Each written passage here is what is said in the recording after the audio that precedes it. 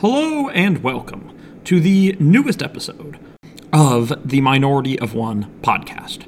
So, we're going to start with the beginning of the Obama era. We'll make our way through discussions of racial profiling in the Obama era before discussing racial profiling in the Trump era, and then sort of finishing out with what the current status and likely future of racial profiling is. So, as a candidate, Obama promised to sign federal legislation banning racial profiling if elected president. Now, remember, Obama had pushed a bill to deal with racial profiling by recording traffic stop data, a bill which had been enacted back when he was a member of the Illinois state legislature. And then as a U.S. senator, he had co-sponsored the End Racial Profiling Act.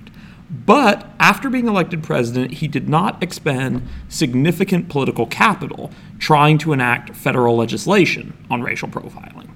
Now, part of the reason for this may be reflected in the fact that whenever Obama made even mild statements criticizing racial profiling or general police misconduct, much of the right flew into a rage. When Obama gave a speech after George Zimmerman was found not criminally liable in the death of Trayvon Martin, he acknowledged racial disparities in crime and that more black people died annually from being killed by other black people than from white people or cops. But because his speech also acknowledged that racial profiling was a problem and acknowledged root causes for racial disparities in crime, conservatives fumed. Heather Mac Donald proposed that black people should simply, quote, bring their crime rate down to white and Asian levels, end quote, and see if racial profiling continued. Writing in Real Clear Politics, Kathy Young pointed out the absurdity of suggesting that the non-criminal black majority could somehow single-handedly force the minority of black people who commit crime to stop doing so. Similarly to the Alan Keyes quote, Mac Donald's suggestion smacked of the kind of collective racial guilt that conservatives frequently accuse the left of promoting.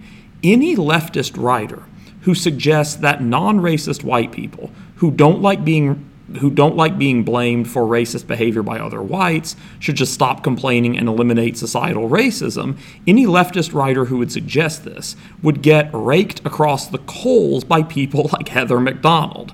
But the hysterical right-wing reaction to Obama making comments about race, policing, and profiling that seem almost quaint by today's standards now suggests that any attempt to make the End Racial Profiling Act a top priority would have been pounced on by Republicans.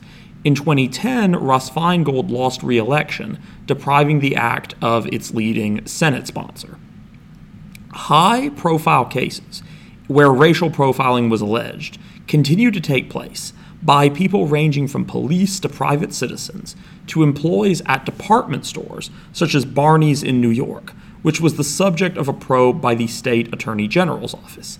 In 2011, the U.S. DOJ concluded that Joe Arpaio, the Maricopa County sheriff, was guilty of a multitude of civil rights abuses that included racial profiling.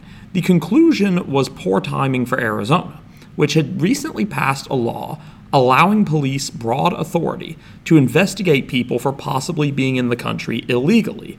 The law included a clause prohibiting racial profiling, but there were significant fears that racist cops would use the law as an excuse to treat Latinos with more suspicion than whites.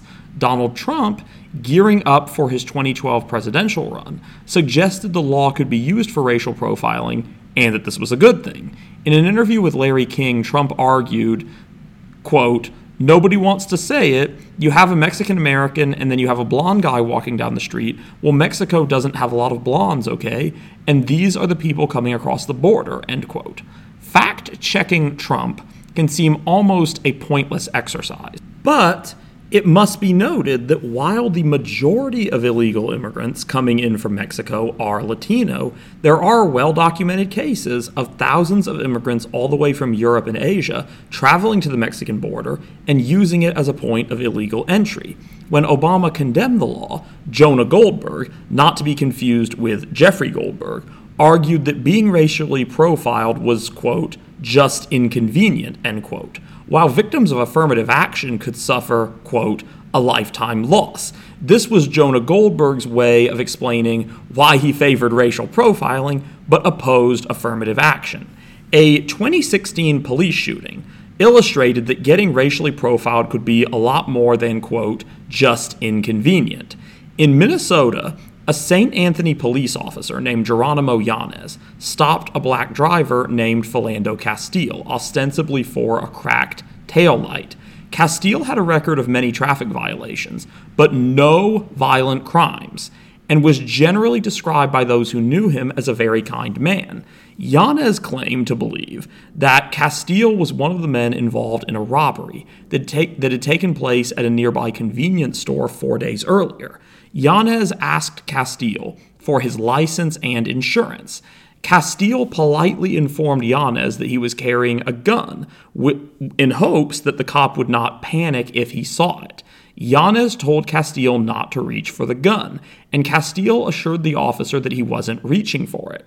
At no point did Yanez tell Castile to show his hands, put his hands on the dashboard, or hold off on producing his license and insurance. This left Castile thinking that he was doing what the cop wanted by taking out his license and insurance. Yanez then fatally shot Castile. An investigation later concluded that Castile had no involvement in the robbery. Jeffrey Noble, a 28-year member and former deputy chief of the Irvine, California Police Department, deftly exposed Yanez's use of racial profiling, as well as generally sloppy police work, in an expert witness report for the Ramsey County DA prosecuting the case, writing that, quote, no reasonable police officer would have believed that Mr. Castile matched the description of one of the robbery suspects, end quote. Noble pointed out that the only possible, quote, means of identification, end quote, for Yanez to tie Castile to the robbery was the fact that he was a black man driving near the scene of the robbery several days after it occurred. Yanez tried to claim that Castile's, quote, wide-set nose, end quote, matched the description of one of the robbers, but Noble mentioned being unable to find this characteristic in any police reports of the robbery, and argued that this characteristic, quote, lacks uniqueness in making an identification, unquote. Jonah Goldberg is now a prominent Never Trump Republican and CNN contributor. As far as I'm aware, there's no word on whether he still thinks that racial profiling is, quote, just inconvenient, end quote. While President Obama did not give major attention to the End Racial Profiling Act that he'd co-sponsored in the Senate, he and his administration found ways to partially address the issue administratively rather than legislatively. In 2014, the DOJ announced new restrictions on racial profiling. The Bush administration's restrictions on federal police agencies were expanded to most, though not all, Department of Homeland Security divisions. It also addressed profiling. I should say the DOJ restrictions also addressed profiling based on religion, sexual orientation, gender, national origin, and gender identity. And it covered state and local police departments that were involved in federal task forces. Also significant was Obama's use of consent decrees. The infamous 1994 crime bill included a little-known provision allowing the DOJ to investigate police departments for a possible, quote, pattern or practice, end quote, of civil rights violations. Under Obama, the DOJ used this to put police departments accused of rampant misconduct, including racial profiling, under what were called consent decrees, meaning that they would be placed under significant federal oversight until their policing practices improved. This not only had the potential to reduce racial profiling in departments subjected to consent decrees, but it also could incentivize other departments to better police themselves to avoid ending up under their own consent decrees. For example, when Ferguson, Missouri became the site of controversy over the police shooting of a black teenager named Michael Brown, the DOJ determined that the shooting was justified, but the DOJ also determined that racial profiling and other misconduct were rampant in the local police force, and the town ended up under a consent decree. In the 2016 election, With the rise of both Donald Trump and the Black Lives Matter movement, racial and religious profiling debates received significant attention. In the Democratic Party primary, both of the main contenders, Hillary Clinton and Bernie Sanders, had track records of co-sponsoring the End Racial Profiling Act. In 2015, Bernie condemned stop and frisk itself rather than just the racist application of it, and Clinton did the same in 2016. This was a key turning point. Up to this point, some congressional Democrats in New York districts, such as Jerry Nadler and Hakeem Jeffries, had vocally condemned stop and frisk, with Nadler appearing at a 2013 protest rally against it. But most national politicians not elected in New York, with the exception of John Conyers, had previously dodged the issue of whether or not stopping and frisking someone without probable cause was appropriate.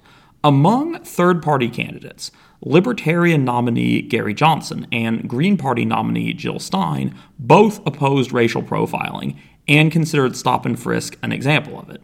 Thus, an opponent of racial profiling had several options on who to vote for. The Republican primary field was divided. Trump, no stranger to defending racial profiling, explicitly called for profiling directed at Arabs and Muslims, while not explicitly condemning or defending racial profiling of black people. Ted Cruz took a similar tack, arguing for special patrolling of Muslim neighborhoods. Other candidates took a different tack. Marco Rubio condemned racial profiling of black people and labeled it a serious problem, but felt that Congress could do little to address it. Before his presidential run, John Kasich had made comments condemning racial profiling of African Americans, while hinting at support for racial profiling of Arab Americans. In the 2016 primary, however, he shifted to across-the-board opposition, condemning Cruz's proposal for targeting Muslim neighborhoods. Chris Christie also criticized Trump for his proposals to profile Muslims, but no Republican candidate condemned stop and frisk, and several, including Trump, Cruz, and Christie, openly favored it. The murder of Philando Castile, as well as a controversial police shooting in Louisiana, and the retaliatory murder of 5 Dallas police officers, ratcheted up the debate over race, profiling, and policing even further. Tim Scott, a black Republican senator from South Carolina, described being the repeated victim of racial profiling by police. This put conservatives in a bind. Scott was a rising star in the party and was frequently invoked to deflect charges of Republican racism. But Scott had just described repeatedly experiencing something that many Republicans either defended or insisted was very uncommon. Mike Pence tried to thread the needle by suggesting that he believed Scott, while also denying that racism was a serious problem in policing. Mona Charen, a prominent Never Trump Republican, would later write that Scott's testimony helped convince her that racial profiling was a serious issue.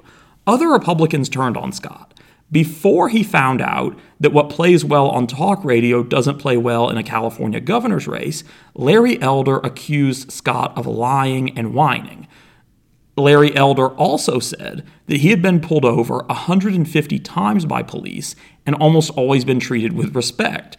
This, of course, prompted other Twitter users to question why Elder had been pulled over this many times. Meanwhile, the Fraternal Order of Police, smelling blood in the water, called on Trump to rescind George W. Bush's and presumably Barack Obama's directives against racial profiling in federal agencies. Of course, the 2016 election cycle brought a terrible tragedy for opponents of racial profiling and opponents of bigotry generally. Russ Feingold failed to regain his Senate seat. Oh, and Donald Trump also defeated Hillary Clinton. Trump's presidency interfered with efforts to eliminate racial profiling in a variety of ways. In terms of the bully pulpit, and I have looked, if somebody has a statement that Trump made that conflicts with this, I'm happy to look at it, but I have not found a single statement that Trump ever made condemning racial profiling at all of any kind. So this made Trump the first president since George Bush Sr. to never make any statements against racial profiling. Second, Trump and his first Attorney General, Jeff Sessions, began systematically dismantling the moderate but significant policing and criminal justice reforms of the Obama administration. The juiciest bone they threw to racial profilers was to scuttle the consent decree program, but they also gutted a program that involved voluntary cooperation between the DOJ and local police forces to reduce misconduct, and they ramped up the drug war and the asset forfeiture policies that the Obama administration had scaled back in his second term. All of these policies made it significantly harder to reduce racial profiling. Trump also pardoned Joe Arpaio, who had encouraged racial profiling in his sheriff's department and who had been prosecuted and convicted under Obama, although the investigation, of course, had began under Bush. When Trump fired Sessions, he replaced him with William Barr, the attorney general whose office had defended racial profiling almost 30 years earlier. Furthermore, with policies like these, and statements like one encouraging police to rough up handcuffed suspects, Trump promoted a general attitude that cops ought to do whatever they wanted whenever they wanted, and this almost certainly extended to racial profiling. Racial profiling continued to come up during the Trump years in other ways. In 2018, news outlets reported on a probe which found that in Biscayne Park, Florida, Chief Raimundo Atesiano had told his officers to pin unsolved crimes on black people. 4 out of 12 officers in the police department were willing to admit to feeling pressured into filing charges against innocent black people. Atesano was sentenced to 3 years in prison later that year. In Massachusetts, Vermont, and Iowa, foes of racial profiling scored significant victories in the courtroom. Things were bleaker in the U.S. District Court for the Southern District of Mississippi. In 2020, Judge Carlton Reeves was the latest judge in a 7-year lawsuit to dismiss claims by Clarence Jamison that Richland, Mississippi police officer Nick McClendon subjected him to an illegal search due to racial profiling. I covered this in more detail on my Larry Elder episode, but basically Reeves agreed that Jamison's rights were violated, but argued that qualified immunity prevented him from ruling in Jamison's favor. To recap what I said about qualified immunity means an individual cop cannot be held legally responsible for violating a civilian's rights, unless a law that applies to that jurisdiction where the incident took place, or a court ruling that applies to this jurisdiction, has specifically addressed this exact incident. This legal concept makes it extremely difficult for victims to win racial profiling lawsuits, because there is no federal law against racial profiling, and not all states and towns have laws banning it. In 2019, a study came out validating long-standing allegations that racial profiling was rampant rather than an occasional problem. According to the authors of a Stanford University study analyzing 95 million traffic stops, quote, "We assessed racial disparities in policing in the United States by compiling and analyzing a data set detailing nearly 100 million traffic stops conducted across the country. We found that black drivers were less likely to be stopped after sunset, when a, quote, veil of darkness masks one's race, suggesting bias in stop decisions. Furthermore, by examining the rate at which stop drivers were searched and the likelihood that searches turned up contraband, we found evidence that the bar for searching black and Hispanic drivers was lower than that for searching white drivers. Finally, we found that legalization of recreational marijuana reduced the number of searches of black, white, and Hispanic drivers, but that the bar for searching black and Hispanic drivers was still lower than for white drivers post-legalization. Our results indicate that police stops and search decisions suffer from persistent racial bias and point to the value of policy interventions to mitigate these disparities," end quote. It turns out the old Bureau of Justice Statistics study actually understated how bad the problem was. In June of 2020, a New Mexico hospital was investigated on allegations that Native American patients were being subjected to higher levels of COVID screening due to racial profiling, and that this was temporarily separating some moms from newborn babies. This was a reminder that while the issue has received comparatively little attention, there have long been allegations that Native Americans are also subjected to racial profiling quite frequently. Mike Bloomberg, former New York City mayor, learned in the 2020 Democratic presidential primary that supporting racial profiling could come with a high price. As mayor during much of the heyday of stop and frisk, Bloomberg had always maintained that he favored stop and frisk, but not racial profiling, and claimed that he did not tolerate officers stopping and frisking people on the basis of race. After leaving office, however, he made comments in 2015 proudly defending racial profiling. Quote, 95% of murderers and murder victims fit one MO. You can just take the description, Xerox it, and pass it out to all the cops, end quote, said Bloomberg. Quote, they are male minorities 16 to 25. That's true in New York. That's true in virtually every city. And that's where the real crime is. You've got to get the guns out of the hands of people that are getting killed, end quote. He went on to specifically endorse throwing black people up against the wall during frisks. There were two key problems with the part of the statement that I quoted. One, Bloomberg was using racial disparities in crime to say police should simply assume that the perpetrator in any murder case was black or Latino without bothering to look at the evidence in that particular case. The murder of the son of one of his own supporters, my Congresswoman Lucy McBath, illustrates the potential consequences of this approach. In 2012, McBath's son Jordan was murdered at a gas station after an argument about the rap music playing from his car. The murder took place in Jacksonville, a very large, diverse city, and it involved a gun. And the murderer was a middle-aged white man named Michael Dunn. Had local cops followed Bloomberg's advice, it could have delayed identifying and capturing the actual killer. Secondly, Bloomberg was saying that young black men shouldn't be allowed to have guns because they should be presumed to be criminals. The implication was that white men could be allowed certain special gun rights, though one wonders if Bloomberg would include Michael Dunn here.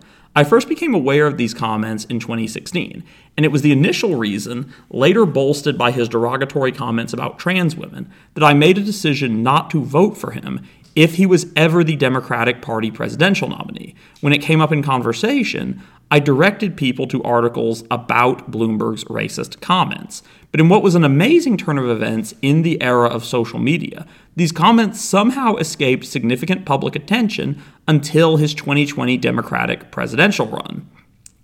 They ended up going viral right as his candidacy was gaining traction. The timing couldn't have been worse for him, since he had just been added to primary debates in places like Nevada and South Carolina. The result was that candidates such as Joe Biden, Bernie Sanders, Elizabeth Warren, and Pete Buttigieg each set aside their differences to take turns hitting Bloomberg like a billion-dollar speed bag. Beat Donald Trump, we're going to need the largest voter turnout in the history of the United States. Mr. Bloomberg had policies in New York City of stop and frisk, which went after African American and Latino people in an outrageous way. That is not a way you're going to grow voter turnout. I'd like to talk about who we're running against. A billionaire who calls women fat broads and horse-faced lesbians. And no, I'm not talking about Donald Trump. I'm talking about Mayor Bloomberg. Democrats are not going to win if we have a nominee who has a history of hiding his tax returns, of harassing women, and of supporting racist policies like redlining and stop and frisk. Look. The mayor makes an interesting point. The mayor says that he has a great record, that he's done these wonderful things. Well, the fact of the matter is he has not managed his city very, very well when he was there. He didn't get a whole lot done. He had stop and frisk, throwing close to 5 million young black men up against the wall. While it is unlikely that racial profiling was involved in the murder of George Floyd, the actions of Derek Chauvin and the other cops on scene brought increased attention to police misconduct of all kinds, including racial profiling. On June 8, 2020, Representative Karen Bass of California introduced a sweeping police reform bill called the George Floyd Justice in Policing Act, and Senator Cory Booker of New Jersey introduced a companion bill in the Senate. Part of Title III of the bill essentially included the End Racial Profiling Act. This title would prohibit, quote, the practice of a law enforcement agent or agency relying to any degree on actual or perceived race, ethnicity, national origin, religion, gender identity, or sexual orientation in selecting which individual to subject to routine or spontaneous investigatory activities, or in deciding upon the scope and substance of law enforcement activity following the initial investigatory procedure, except when there is trustworthy information relevant to the locality and time frame that links a person with a particular characteristic described in this paragraph to an identified criminal incident or scheme, end quote. The necessity of including protections for LGBT people in the bill was showcased by a 2021 study finding that LGBT people were 6 times likelier than heterosexual cisgender people to be stopped by police. The bill passed the House on June 25th. Virtually all Democrats voted for the bill. Virtually all Republicans voted against it. In the Republican-controlled Senate, however, the bill stalled. Republicans instead endorsed the Justice Act, written by Tim Scott. Scott argued that he was especially qualified to write the bill due to his experiences with racial profiling, and he and his admirers vocally shamed Democrats for not supporting Scott's bill instead of theirs. But among the many problems with Scott's bill, the most glaring was that it did nothing to prohibit racial profiling. Effectively, Scott was claiming that his legit experiences with racial profiling made him the best person to write the bill, even though his bill would leave other black people who got racially profiled with no legal recourse. It would be like claiming that being the victim of racially motivated violence made a senator especially qualified to write a crime bill, and then not including anything about hate crimes in the bill itself. Given his strident denunciation of racial profiling on the campaign trail, Joe Biden's victory in November 2020 was a step forward in the fight against racial profiling, but it obviously didn't resolve the issue completely. In March 2021, the House voted for the bill again, the George Floyd Justice in Policing Act, and again did so on almost a complete party line vote. Once again, however, Senate Republicans blocked the bill. In April, Biden called on a joint session of Congress to pass the George Floyd Justice in Policing Act, making him probably the first president to explicitly call for anti-racial profiling legislation to a joint session of Congress. Interestingly, the largest sticking point that centrist representatives have with the George Floyd Justice in Policing Act seems to be the portion that drastically scales back qualified immunity, not the racial profiling ban. Tom O'Halloran, a Democratic rep from Arizona's 1st District, worked as a Chicago homicide detective in the early 70s and voted for the bill, but expressed concerns about the qualified immunity provision. Interestingly, O'Halloran said that gutting qualified immunity was the main aspect of the bill that police chiefs he had spoken with were concerned about. O'Halloran's comments should be taken with a big grain of salt, but if they're indicative of any kind of broader trends, they may be a sign that more police chiefs are realizing the dangers of racial profiling, even if many of them are wrong about qualified immunity. While most chiefs seem reluctant to acknowledge the scope of the problem, some of them appear willing to get down to brass tacks.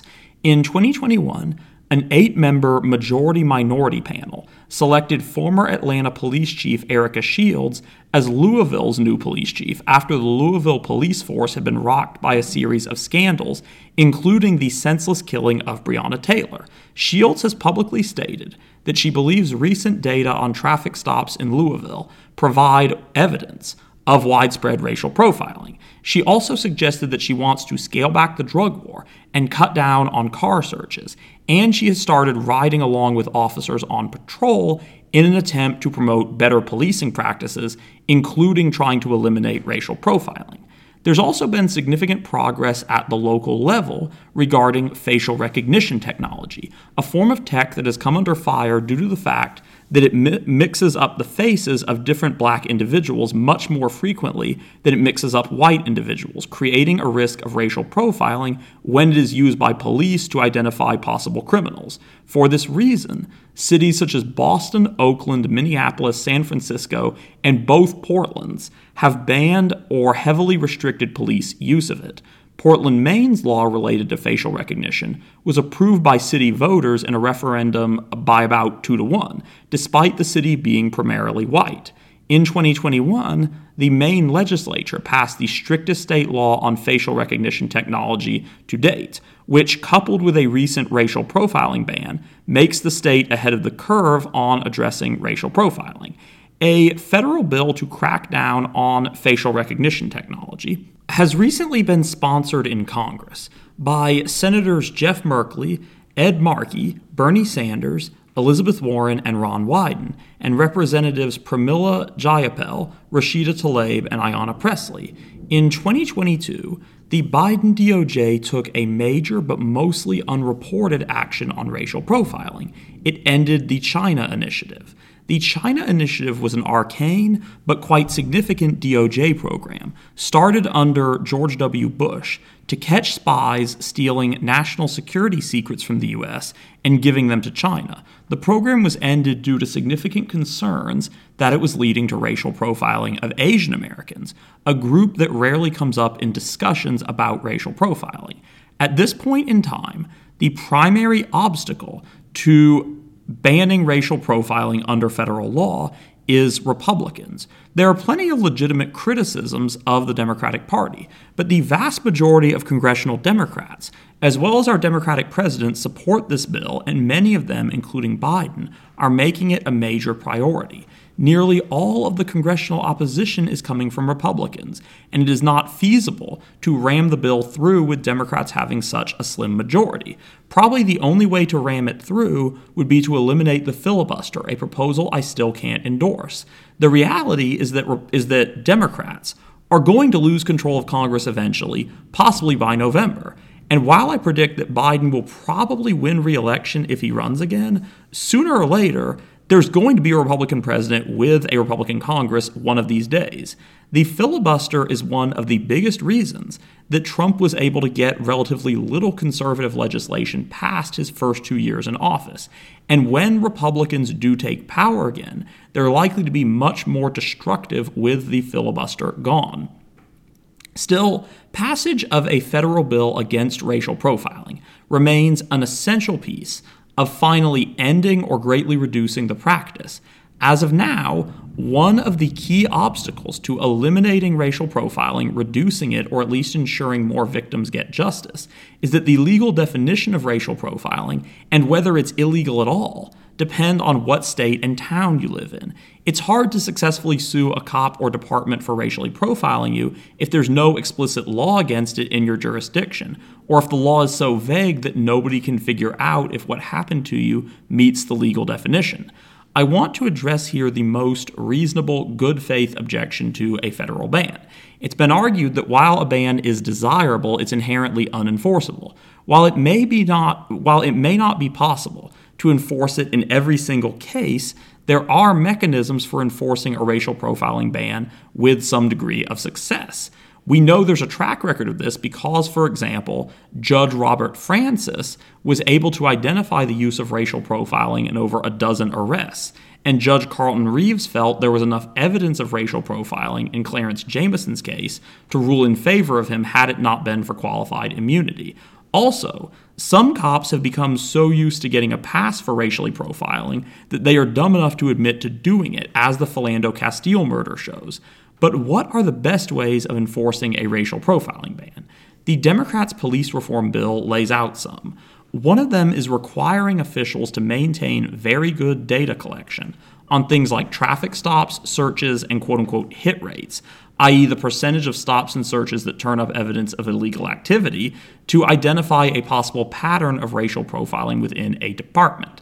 Another mechanism included in the bill is creating quote-unquote feedback systems to identify officers or units taking part in or at risk of taking part in racial profiling. there are plenty of other good enforcement mechanisms. Body cameras do a lot of good and should be required for all police, federal, state, or local. Should be required for all police, federal, state, or local. And if I'm not mistaken, I think Biden issued an executive order trying to deal with this to some degree very recently. All cops should be required to include a detailed description of all stops and searches, including the race of the civilian involved, why the stop and search were initiated, and whether the evidence of illegal activity was found. And this should, of course, apply to any kind of stop, even if it doesn't lead to a search.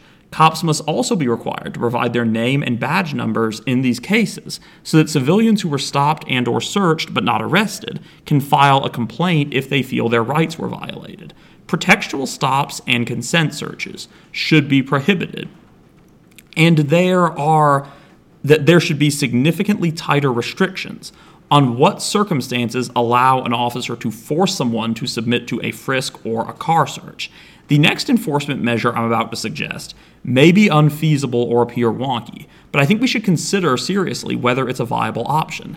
I think police chiefs who are sincere about cracking down on racial profiling should give serious consideration to the idea of trying to identify socially liberal people from diverse backgrounds who are either currently cops or interested in becoming cops, and then asking them to essentially serve as moles to inform on other officers who may be engaged in racial profiling.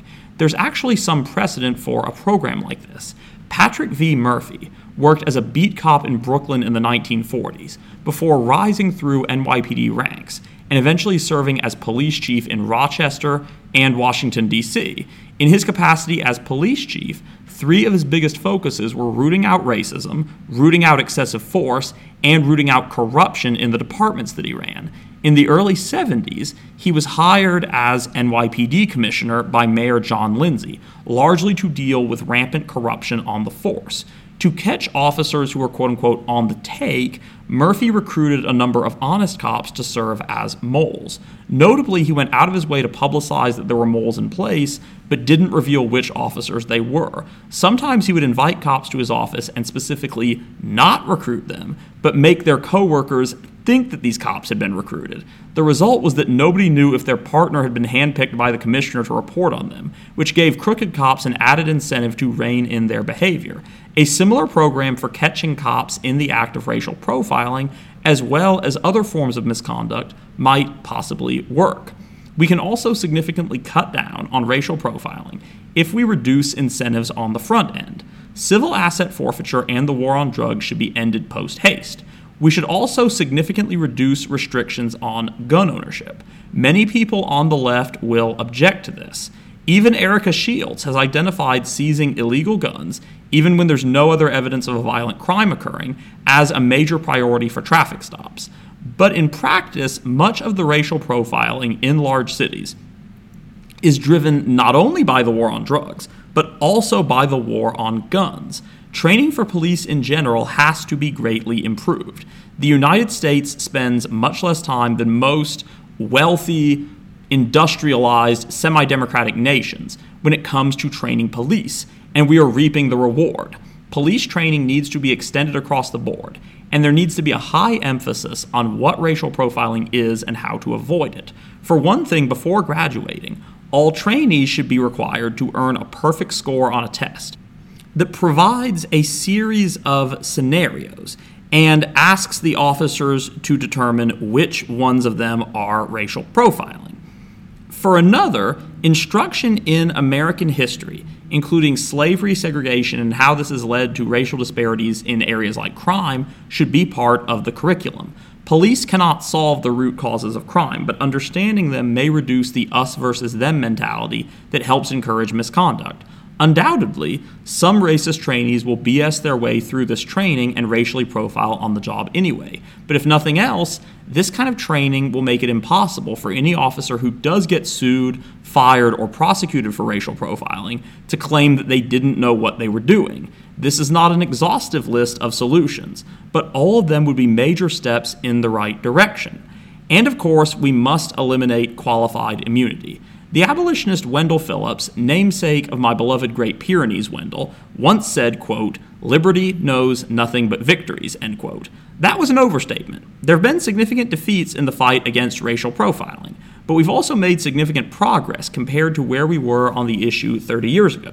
And we should also think of what we may have avoided in 2020. While Trump did not outright rescind Bush 43's or Obama's directives against racial profiling, instead focusing on covertly promoting racial profiling, I suspect he would have rescinded these directives if he had won re-election. Having won a second term, Trump would have known that he would either be unable to run again or would have to make himself a dictator. Thus, he would have had little incentive left to prevent him from officially greenlighting police racially profiling black people. Maybe I'm totally wrong on that. Maybe I'm giving Trump too much credit by assuming that he even knew enough to understand what the directives were, but I don't want to find out. So let's make sure he never gets into office again.